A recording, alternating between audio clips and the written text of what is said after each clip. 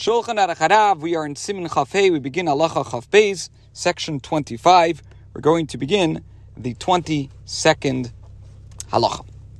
We're talking about a hefsek, making an interruption between putting on the arm and the head tefillen sheyad, and the tefillen shel Reish Halacha Chaf Beis.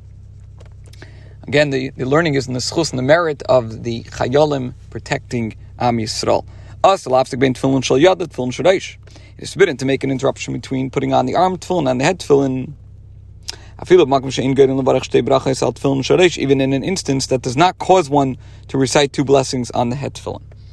So to cite examples, those who put on tefillin during Chol HaMoed without reciting a blessing, which is discussed in section 31, Simin Lamed Aleph Halacha Beis 2, and those who put on an additional pair of tefillin whose passages are positioned according to the opinion of Rabbeinu Tam.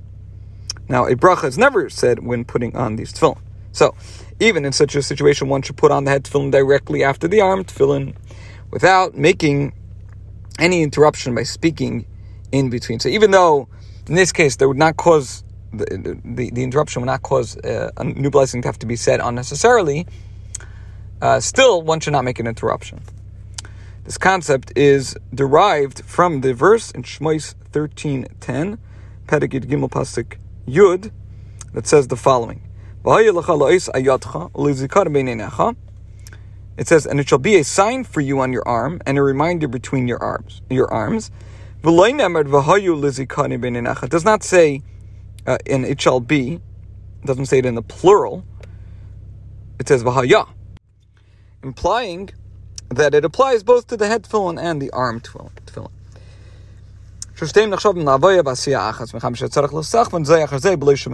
Wearing them is one act because they should be put on in direct succession without any interruption. A different rule applies if one is putting on tefillin whose passages are positioned according to the opinion of Rabbeinu Tam, or if one is putting on ordinary tefillin on Chol HaMoed and does not recite a blessing over them. In such a case, he is permitted between putting on the arm tefillin and the head tefillin to make an interruption by responding to Kaddish, Kedusha, and Baruch Hu, and by responding only to any blessing. The reason is, since blessings are not being recited in any case, his response is not causing a blessing to be recited unnecessarily on the head tefillin.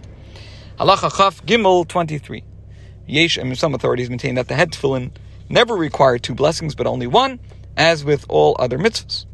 According to this view, the blessing al mitzvahs tefillin for the head tefillin was instituted only when one makes an interruption by speaking between the recitation of the blessing for the arm tefillin and putting on the head tefillin. If, however, one does not interrupt, the blessing la'aniach tefillin recited on the arm tefillin applies to the head tefillin as well. Says the Alter Rebbe, the custom in these countries is to follow the first opinion. So when he says these countries, Alter Rebbe is talking about the Ashkenazic community based on the ruling of the Ramah. The Sephardic community follows the opinion of the Shulchan Aruch, which requires only one blessing. Now, as we mentioned in Halacha Yud Daled, a bracha should be said when putting on the head tefillin. Now, in this Pitzkei Hasidim, Alter Rebbe says that ordinarily only one blessing should be recited, and that is lehaniach tefillin for both the arm tefillin and head tefillin. Only when one has spoken in the interim should the blessing al mitzvahs tefillin be recited, and in such an instance, only that one blessing should be recited.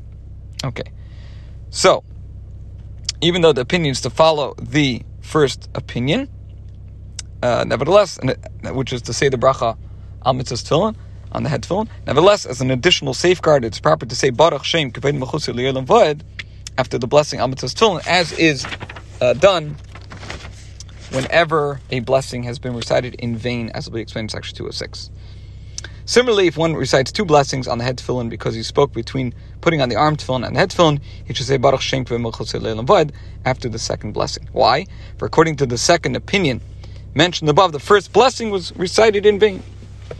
Also, while reciting this first blessing, la'aniach tefillin on the head tefillin, he should touch the arm tefillin.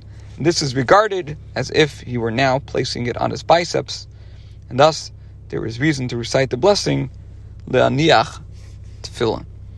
Now, merely touching or handling tefillin would not normally justify reciting blessing. In this instance, however, it becomes an auxiliary support to warn it. This concludes Halacha Chav Gimel and today's share.